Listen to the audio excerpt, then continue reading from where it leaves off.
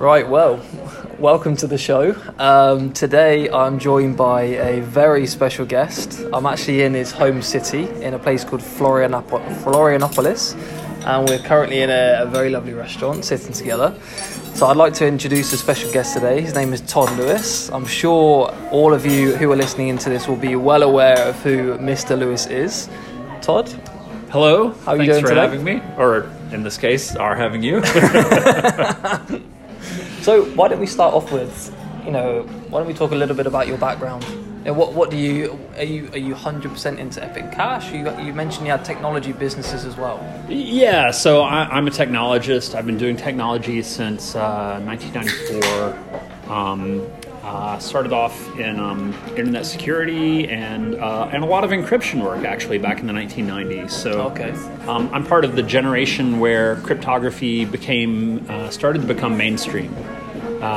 When Bruce Schneier's applied cryptography came out, 1994 and 1995. This was back in the era when the U.S. government was still prosecuting people or threatening to prosecute them for divulging cryptography algorithms, and you weren't allowed to export copies of the software and all of this stuff. And the internet really blew that open because they started to realize they were going to run into real First Amendment issues in the U.S. with trying to stop people from exchanging ideas about how mathematics works. And then Schneier's book came out, and an entire generation of us had access to this previously very locked up and mysterious technology. So, of course, as young kids who were given this forbidden fruit, we were all fascinated with it. And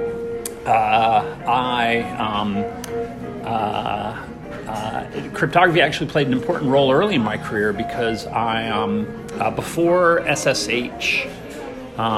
Before RSA, before the patents expired on RSA, so before we had access to public key cryptography, sure.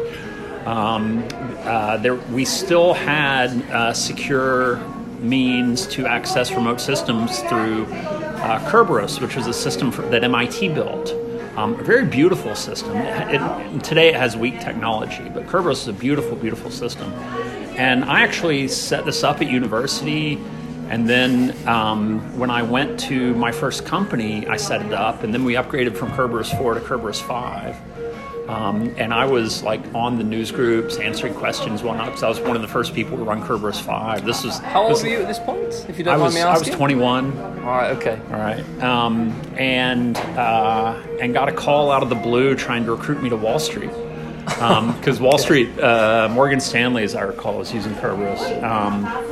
And I got a raise out of that and stayed at my company in Atlanta. Nice. But I kept the contact info for the recruiter who would contact me. And 5 years later, when I was getting married, my wife told me, she's like, I'll marry you, but you need to go get a job. So I called the recruiter back up and then went to Wall Street, did banking for over a decade in New York and Singapore. And then after I had quite enough of that, wanted to work at a company where I could do technology and do the thing I love to do. And so came to Brazil, founded Brick Abode. We've been doing technology projects for clients for the past 7 years, and started off with just two of us, and today we're over 40 engineers. And wow, so you're growing really well. Yeah, well, it's up and down, but mostly up. Yeah, so. Yeah. And so I really have a pretty nice life down here. Living in this beautiful place, doing the kind of work that I love to do. Yeah. Right. And I'm very happy that a big chunk of that is Epic Cash, which is something that I believe a lot in, and have been very interested in privacy and in using technology to create personal autonomy for a long time. And so I'm very happy to have the chance through Epic Cash to try to help that project along. Sure. Well, obviously, when we first met about 10 minutes ago. We were talking about the amazing place that you live in. Yeah. How incredible it is, the number of beaches the place we're in right now is very nice. So I think we touched upon it, but for the audience, why don't you tell us why you decided to move here and how you did it? I knew that I wanted to start a technology company, right? Because I know what kind of work I enjoy doing, and I wanted to have the freedom to be able to pursue it and do it the right way, and be able to do it for a long time. One of the difficult parts of my career is every time I wanted to advance, I needed to move companies to go find a new role or Sure. move to a new industry or whatnot, and that gets kind of old after a while. Can understand that. Yeah. I'd lived in 5 different cities and worked for a bunch of different companies and traveled all around the world. And what I really wanted to do was start a company that I could be in for a long time. And so when I looked at places to do that in, Brazil seemed to really, and it turned out that this was true, is a really great place. There's a lot of talent in Brazil, a lot of really great talent in Brazil. And Brazil can be a difficult place to do business. It's really easy to vacation in Brazil and see all the beautiful parts. Yep, I can tell you that. Yeah, and Brazil certainly has not beautiful parts as well. Hopefully, I don't see that. It's like anywhere. Every place has its pluses and its minuses, and Brazil's not perfect, but it's really nice.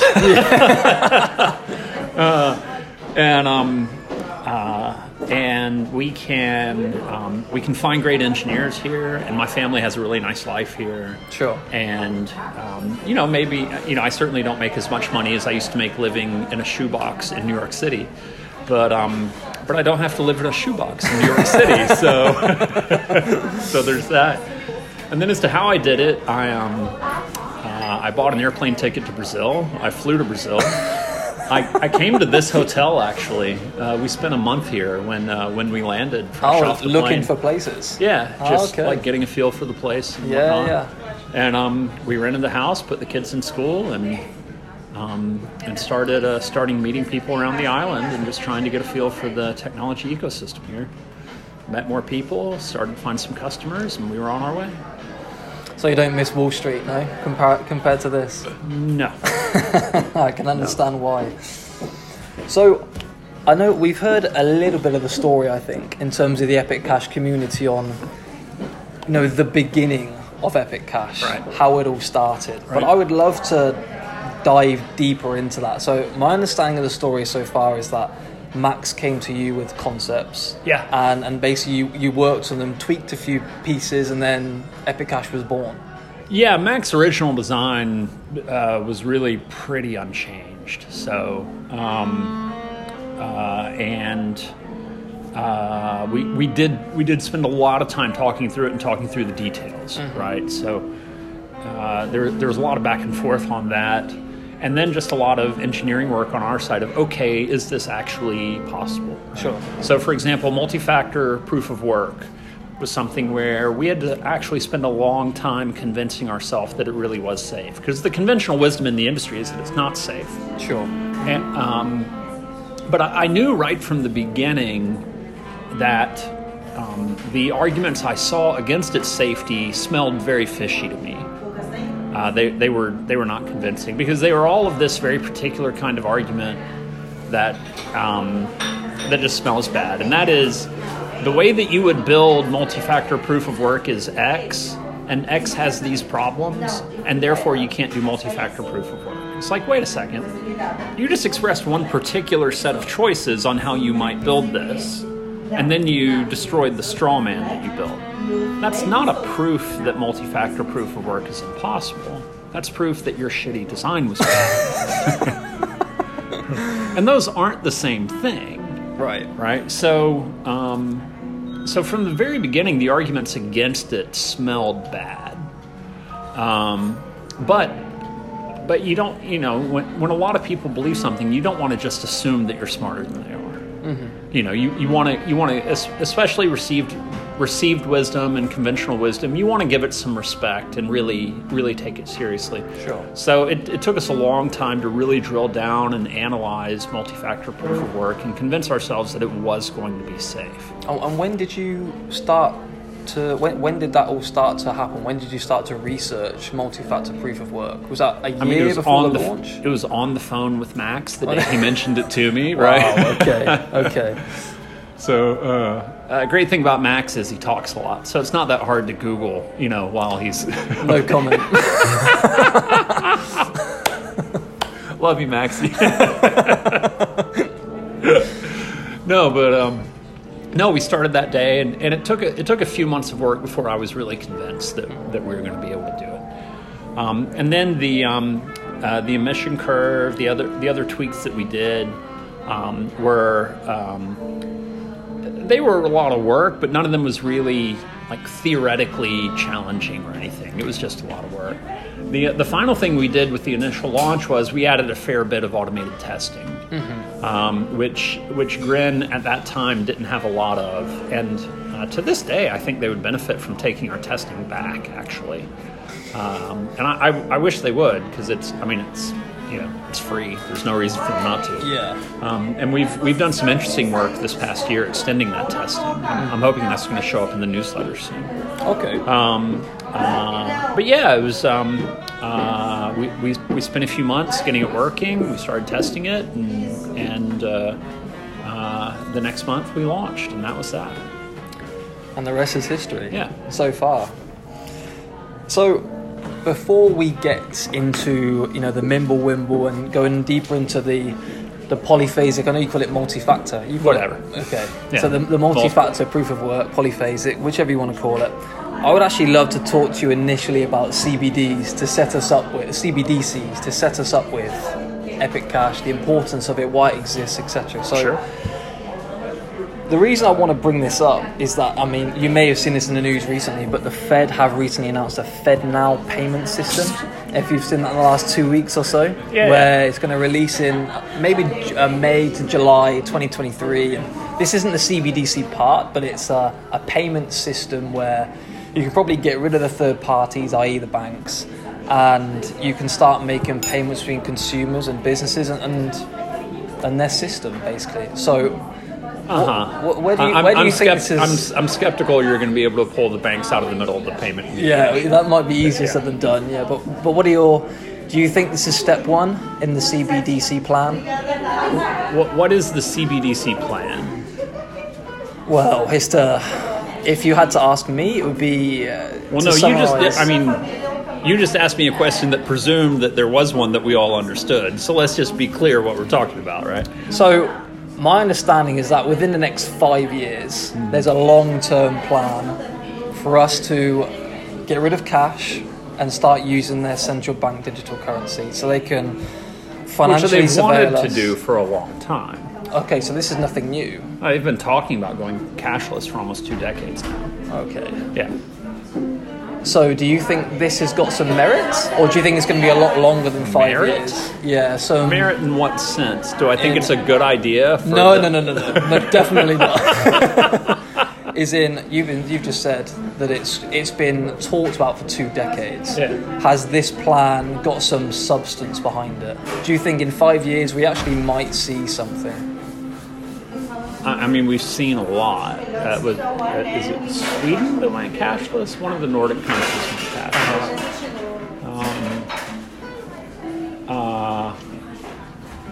Predictions are hard to make, especially about the future. That's number one. Number two, I really don't give a shit. Tell us how you really feel. Yeah. Well, the control freaks are going to control freak, and they're going to get away with as much as they can get away with, and they've got as much money as they spend on all these plans. I swear, you would think they had a license to print this stuff. I love that joke.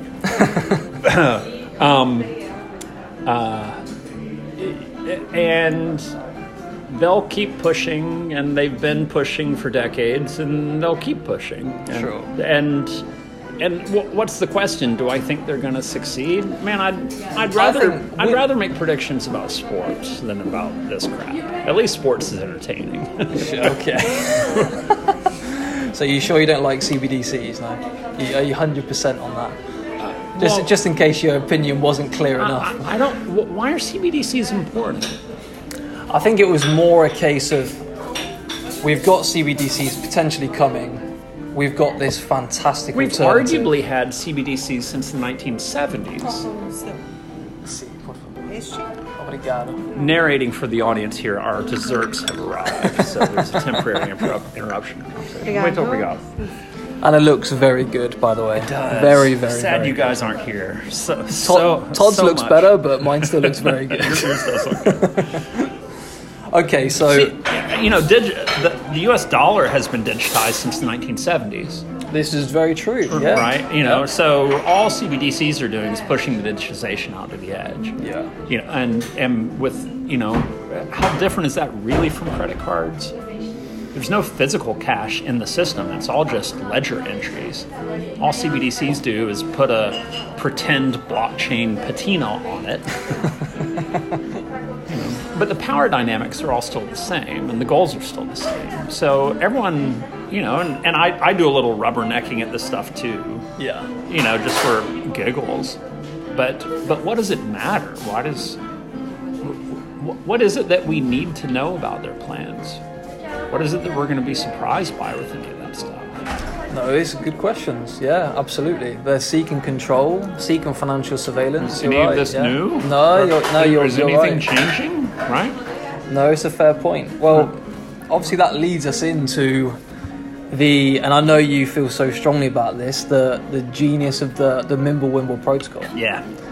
So, spill the beans. Why do you love it so much? I know this could be a very long answered question. That's absolutely fine, but go for it.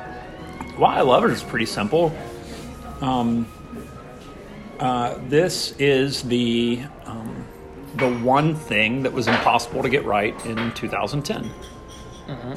Was in 2010, Nakamoto came up with Nakamoto consensus, and yeah, it's really good. Oh, wow. Yeah. More for the audience. It's a real shame you guys aren't here. We're just digging into our puddings, and it's incredible. Oh, this is very good.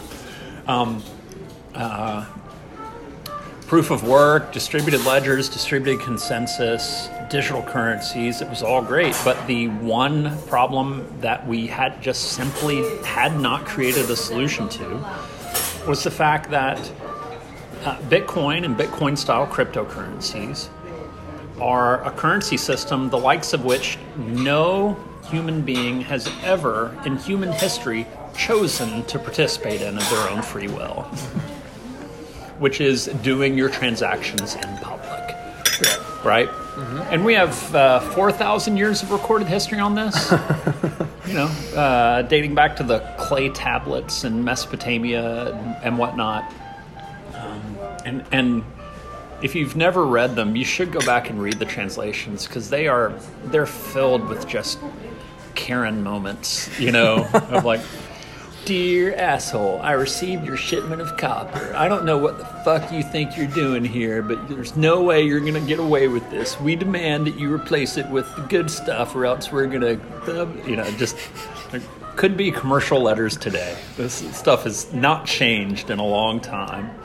But we know through long stretches of human history how humans want to do business. Yeah. And the way they want to do business is they wish to keep certain details of their business private. And the reason for that is if you dump all your information in public, other people can take advantage of you. It's bad business. Some things you need to keep private. Sure. And so no one's ever chosen to do work that way, which means that Bitcoin, as it was launched, was imperfect. And almost everything else in Bitcoin isn't. Almost everything else in Bitcoin is really beautiful. But this was the one final piece of the puzzle that we lacked. And Mimblewimble is a beautiful solution to it. Mm-hmm. A beautiful solution. To my mind, the first real solution. So, I guess my question would be, we've probably got, you may have knowledge of other projects, but we've probably got 4 or 5 Mimblewimble projects, give or take. Like, there's some Tari, a new one, which I'm sure you've heard about. Yep. Beam, Grin, Epic Cash, and Mimblewimble Coin. Yep. Obviously, we think really highly of the protocol, but why do you think after, I believe it was published in July 2016, I think the white paper, why do you think that hasn't caught on yet 6 years later? What would be your opinion on that?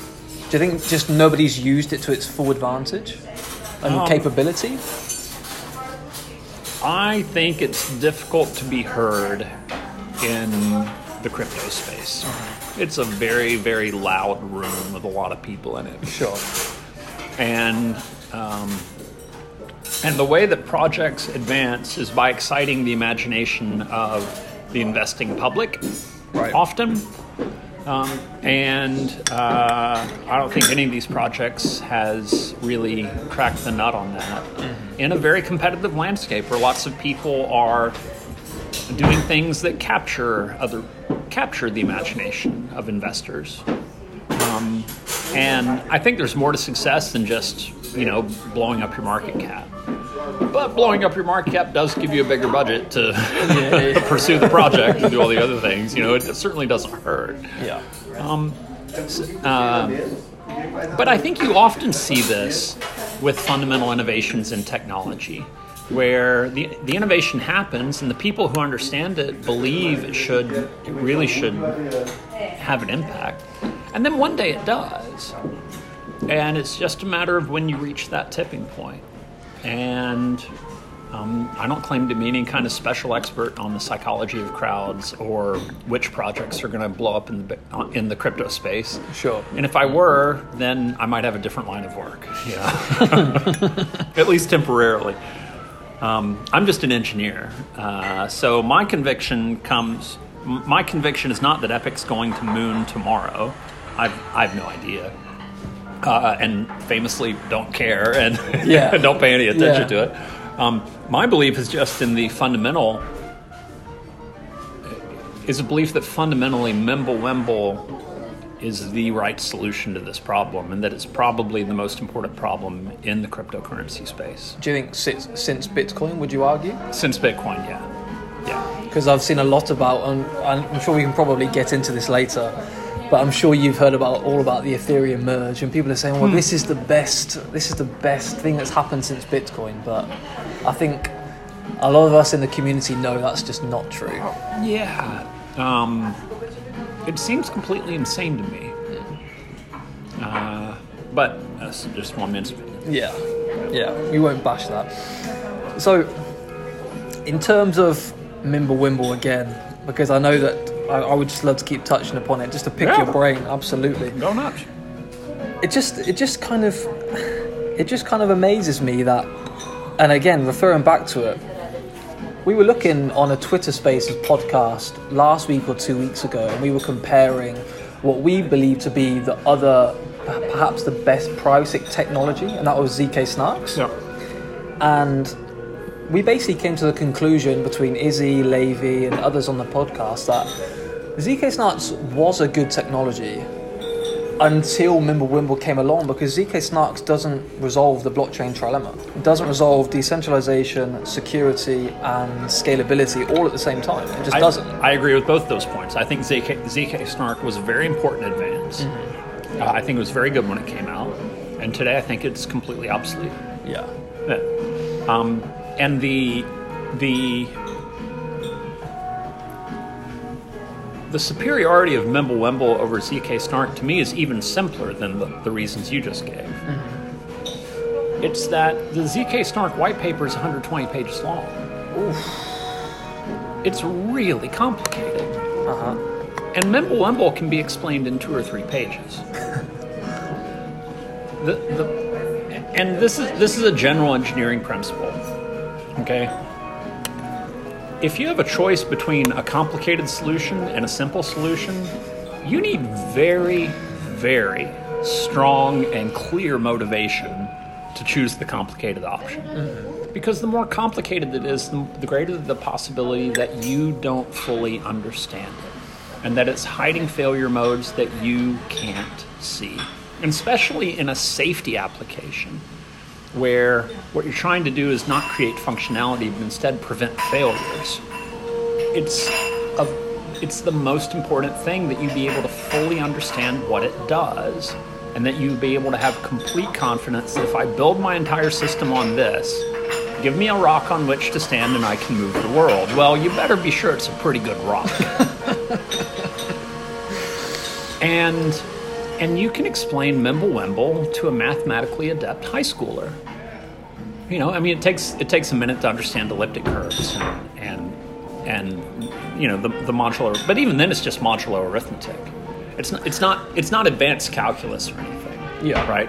It's polynomial, and if you play around with it for 30 minutes, you can get a feel for how elliptic curves work. Sure. It's not the kind of thing that a person of normal intelligence with work can't understand. You don't need to spend a year studying it to understand it. And that to me is the reason why not only is Mimblewimble clearly superior to ZK Snarks, but I think it's got some legs. I think it's going to be around for a while because it's really going to take some work to improve on the simplicity of Mimblewimble. When you find a really simple solution like that, usually they're pretty good ones, right? And I mean, look at RSA. We were discussing when the RSA patent expired and how that changed everything in the cryptography space back in the 1990s. RSA is just the observation that when you exponentiate large numbers, they're really hard to factor. Okay, you're going to be hard pressed to find a mathematical observation simpler than that one. You know, and RSA to this day holds up as a fundamental basis for public key cryptography. Now, people do elliptic curve Diffie-Hellman, but even then, RSA and Diffie-Hellman both, they still to this day, public key cryptography is premised on this very simple observation. You take two large numbers and you factor them, and you exponentiate them. You raise one to the power of the first one to the power of the second one, right? Then it's really hard to figure out what the factors are. Right. And absent a breakthrough like quantum computing that fundamentally changes our understanding of the computational cost of factoring, it's difficult to anticipate that situation changing because it just doesn't get much simpler than that. Mm-hmm. And that's why 40 years later, Diffie-Hellman is still a practical crypto system. And Mimblewimble feels like that because it's so simple, right? And is that to say that it couldn't be improved on? No, you could maybe improve on it, you know. And if someone did improve on it, we would take a close look at it and see what to do with it. But it's pretty good. So you think even if any changes were made or any improvements were made to Mimblewimble, that they would maybe just be slight tweaks because the genius in Mimblewimble is the simplicity behind it? No, it wouldn't be a tweak. It would be a variant.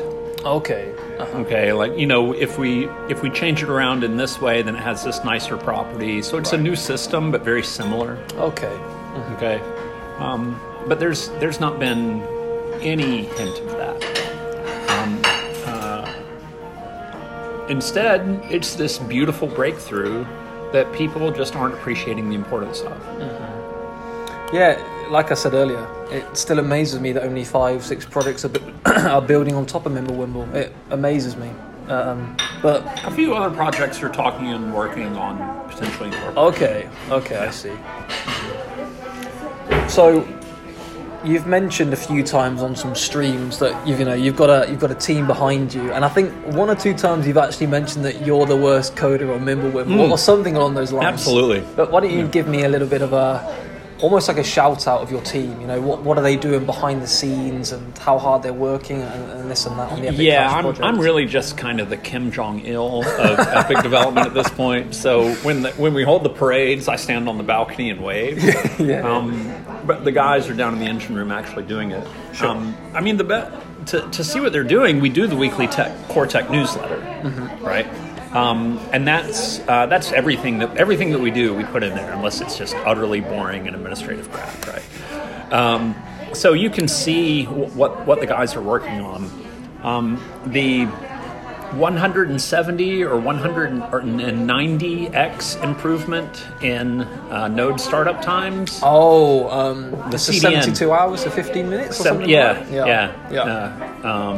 The CDN work. That was nice. And we did the proof of concept on that. You can do it manually, and we're working on incorporating it into the wallet, which sadly, is like 10 times as much work as Right, okay. as the proof of concept. But that's an example of something I think will have a huge practical benefit to users, right? The ability to get your Epic node up and going in 15 minutes instead of 3 days. That's incredible. You know, That would be. yeah, that's it's incredible. great. It's great. And it's funny. I won't mention any names publicly, but we look at these other projects, looking at these massive re-engineerings of their peer-to-peer protocols in order to eke out like a 15% advantage and whatnot. We're like, we have another suggestion. Yeah. So that one's nice. Quantum resistant proof of work. Yes. Is another one. Yeah. Which we did a proof of concept for, and we're about halfway done with that implementation. So that one's really nice to see. And there, all we're really trying to do is just get it working so that we can run it on testnet. We don't currently have any plans to run it on mainnet. Right. Okay. Right. Okay.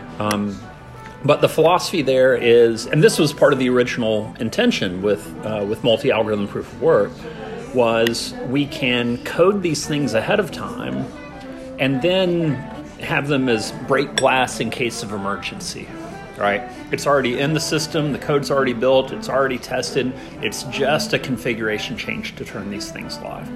So that initial implementation, we just want to get it out. It's a reasonable first stab at it. How to use quantum resistant encryption algorithms to perform proof of work functions is a question that, to my knowledge, the Epic core tech team are the only people who've ever even looked at. Wow. Okay. It's completely unexplored You don't territory. think anybody else in the industry? I've not seen anyone else taking a look at this because it's all brand new, right? I mean, we've been looking at the NIST working group for a year and a half, getting ready to do this. But I haven't seen anybody looking at using them for proof of work. So we just have a very simple first implementation there. And we're going to get that out. We're going to get it working on FluNet. And then if the quantum apocalypse does come, break glass, pull lever, and we have... And would it literally be a case of you just hit the button and off you go, pretty much? Yeah, I mean, we would need to arrange for everybody to change the proof of work policy in Epic, right, to add the fourth algorithm. Sure. But assuming quantum apocalypse, that consensus should be pretty easy to get. And then we just change the configuration, and 100 blocks later, Epic has a new policy in place. Wow. So so that option will be there, and then we can go back and look at what are other projects doing, what kind of research is there, what other ideas do people have of how we take dilithium crystals is our particular algorithm. How do we take dilithium crystals and use it as a proof of work engine? Right. And over time we can try to improve on it. But just getting a very simple implementation out is something I'm very excited about doing. And also because it validates that multi-protocol proof of work. We built it for this reason, so that we could have these options and so that we can ensure the long-term survivability of Epic over the span of decades by having the flexibility to add new algorithms into it. And so I'm really looking forward to our actually doing that for the first time. Sure. 'Cause I don't think it'll be the last time. There are other kinds of proof of work algorithms that we're interested in potentially adding. But quantum to me is a pretty important one. I don't think the quantum apocalypse is imminent, but I also don't think that it's not imminent. It's going to happen sometime.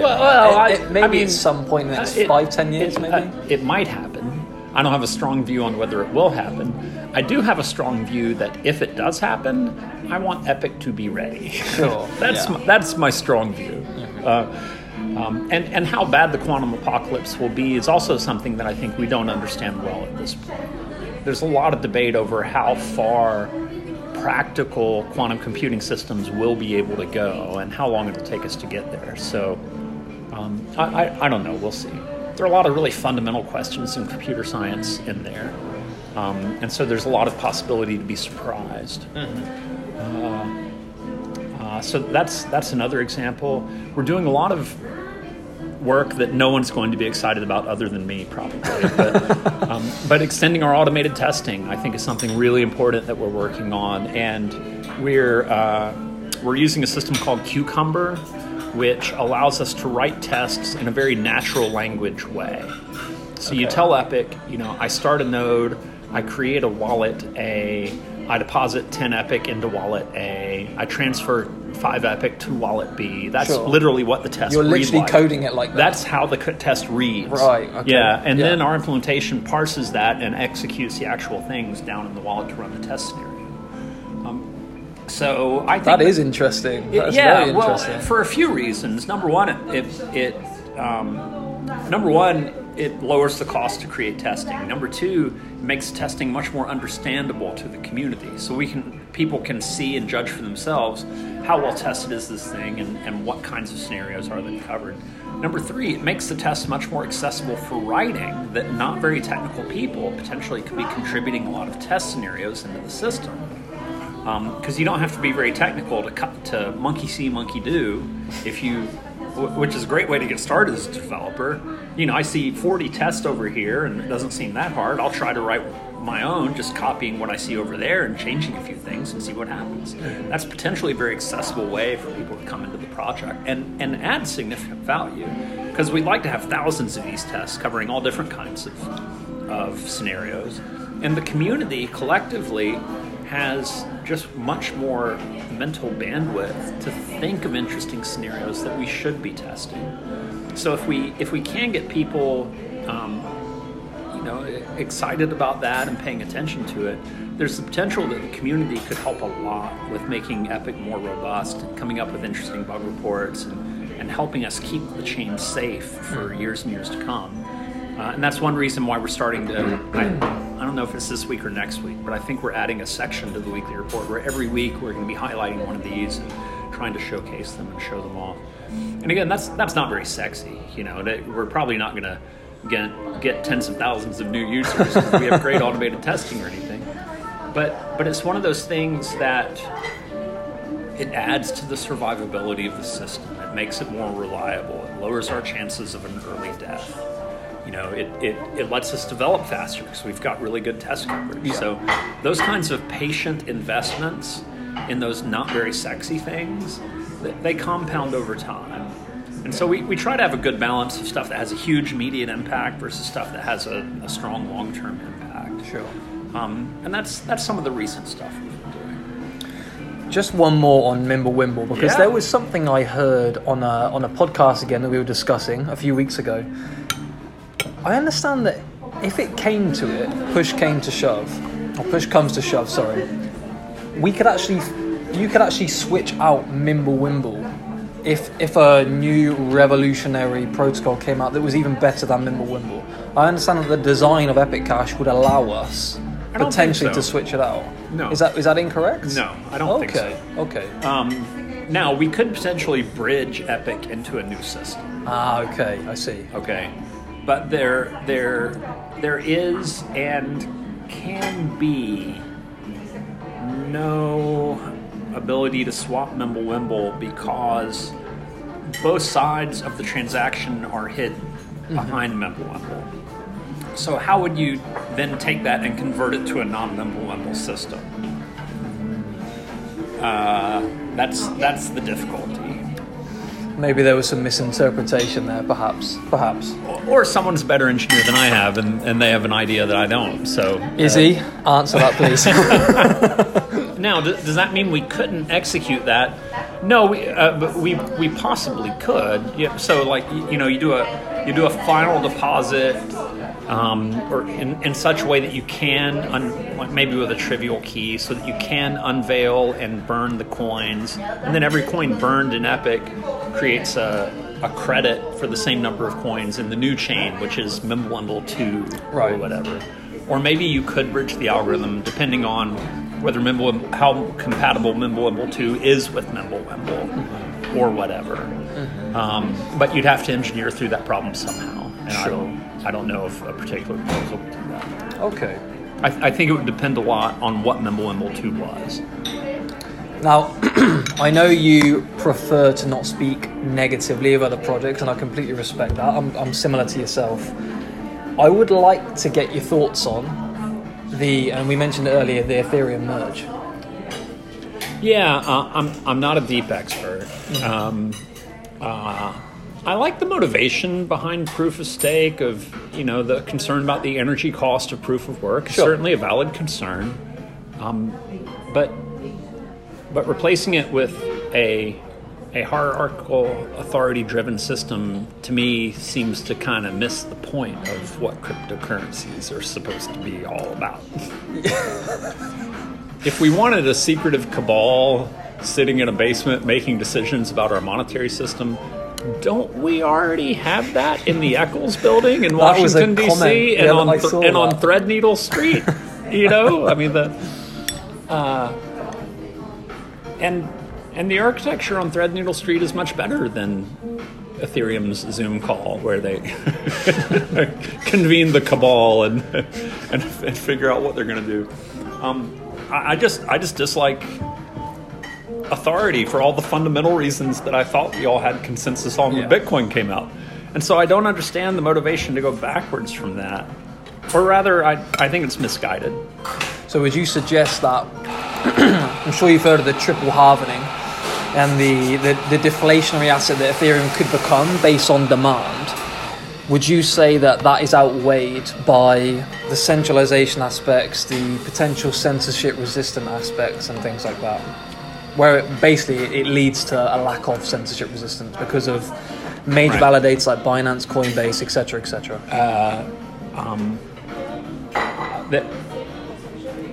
I try not to project my value systems onto other people. Sure. If you ask me as an engineer what the behavior of the system is, I can tell you. If you ask me which one is better or worse, all I can tell you is my personal opinion. Because different people value different things. This is the first lesson in Austrian economics, is value is subjective, right? Some people really like censorship-friendly monetary systems, and with good reason. There are some great reasons to want a surveillance-friendly monetary system.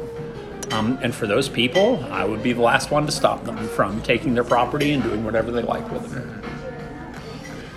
So to me, it's really about what problem are you trying to solve? And for the problem that I think Epic's trying to solve, I just don't think the latest Ethereum directions are very interesting. They just don't seem to have much value. Sure.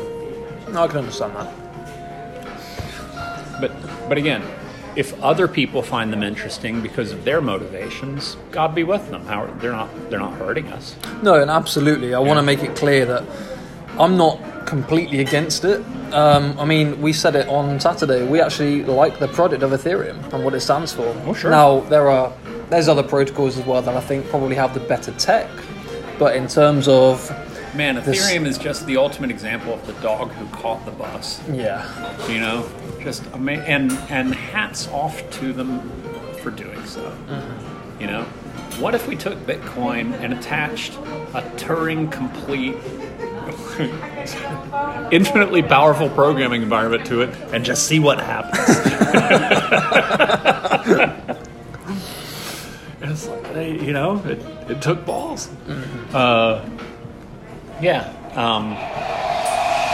I just worry they've lost the plot a little bit on what it was all about, and or it's not important to them. Mm-hmm. In which case, fine. Go do something else, and we'll be over here doing our thing. I doubt either of us will run out of ones or zeros anytime soon. So, let me just put this to you. When I mentioned to you Epic Cash and Epicenter, what springs to mind? What comes to mind? Do you see is the vision of Epic Cash the most important thing to you in terms of providing the people, the worldwide society, an alternative means of money and currency? Right. So my role in Epic is very simple. Mm-hmm. I'm Scotty. Okay, so Kirk and Spock might beam down to the planet, bang some local alien chicks, or fill the Starship Enterprise with tribbles, or whatever hilarious hijinks they're up to. Okay, I just try to keep the dilithium crystals running, man. That's it. That's all I do. Okay, that's all that I do. Okay, So for me, it's just the core Epic blockchain. Mm-hmm. That's all that I try to help with, because that's a big enough job for me. Okay. Right. And just try to make sure that we keep it safe and care and feed for it, and try to advance it along as best we can. Mm-hmm. You know, and then when people ask my help with the other stuff, I'll get on the phone and, you know, give advice or help where I can. Yeah. But I try to stick to my knitting in terms of just trying to take care of the core chain. No, I can understand that. Yeah, like you say, it is a fair amount to manage, I would imagine. So you mentioned it earlier. You are Epic Cash community famous for not talking about the price. All right. So I'm not going to ask you anything to do with that. Oh, good. What I will ask is, when we get to the Epic Cash singularity in 2028, right, where do you see Epic Cash? Where do you think it's going to be adopted in certain countries within that period of time? Do you think people are going to be using it as a true store? You do know I'm an engineer, right? I've got to get this out of you, Todd. How the fuck would I know? I've got to get this out of you. I'm Nostra fucking Domus over here? No, like seriously. You really don't think about this stuff, do you? Think about what a future that the future, yeah. I think about the parts of the future that I control and can influence. Okay. Okay? Whether the Central Bank of Venezuela decides to, like, stop hyperinflating the bolivar and switch to Epic Cash is something that I have absolutely zero ability to control. So why would I spend time thinking about it? As mentioned earlier, if I want to spend time thinking and creating emotional investment in things I don't control, that's what Saturday afternoons watching sports are for. And it's just as dumb there, but at least we all realize it's dumb to sit there on the couch and have emotional investment in the outcome of a game happening thousands of miles away with people you've never met. What I do have control over is we just took Epic Cash's startup time from 3 days to 15 minutes. Right? Yeah, sure. That's something that we can do, and so that's what I try. I can tell you, I think the tech's going to be better. I think tech's going to be more robust. I think we can make it faster. I think we can make it much more scalable. I think there are interesting features that we can add, although some of them are going to be a lot of work.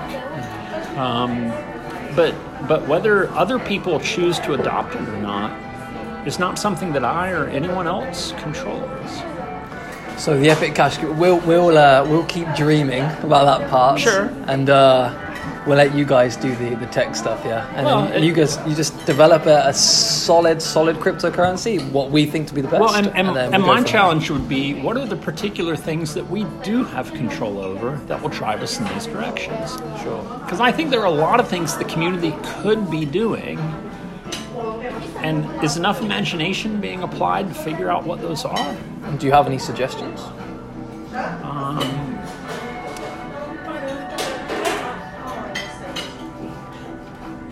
I'm trying to think. I've had them over the years, but I have to update it in real time to see which ones of them still apply. I think the multi-language documentation is very interesting and very useful. I do wish we had better system documentation. Sky King has talked about working on that guide. I'm really excited about that. I think that'd be very helpful. I would encourage people to get in touch with them and see if they can help, because guides for newbie users explaining what Epic is about and how to use it, that's something that any experienced Epic user can help with, especially when there are 100 Bitcoin guides. It's not like we even have to write it from a blank piece of paper. You can look at what the Bitcoin guys say and say, okay, for Bitcoin question X, answer Y, there's Epic question X, what is Epic's answer Y? And usually it's pretty straightforward to think through how you explain the system in similar kinds of ways to the guides that are already out there.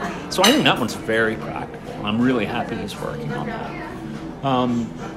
that. Testing, I mentioned, is something that is not the most important thing in the world, but it's something where people could help.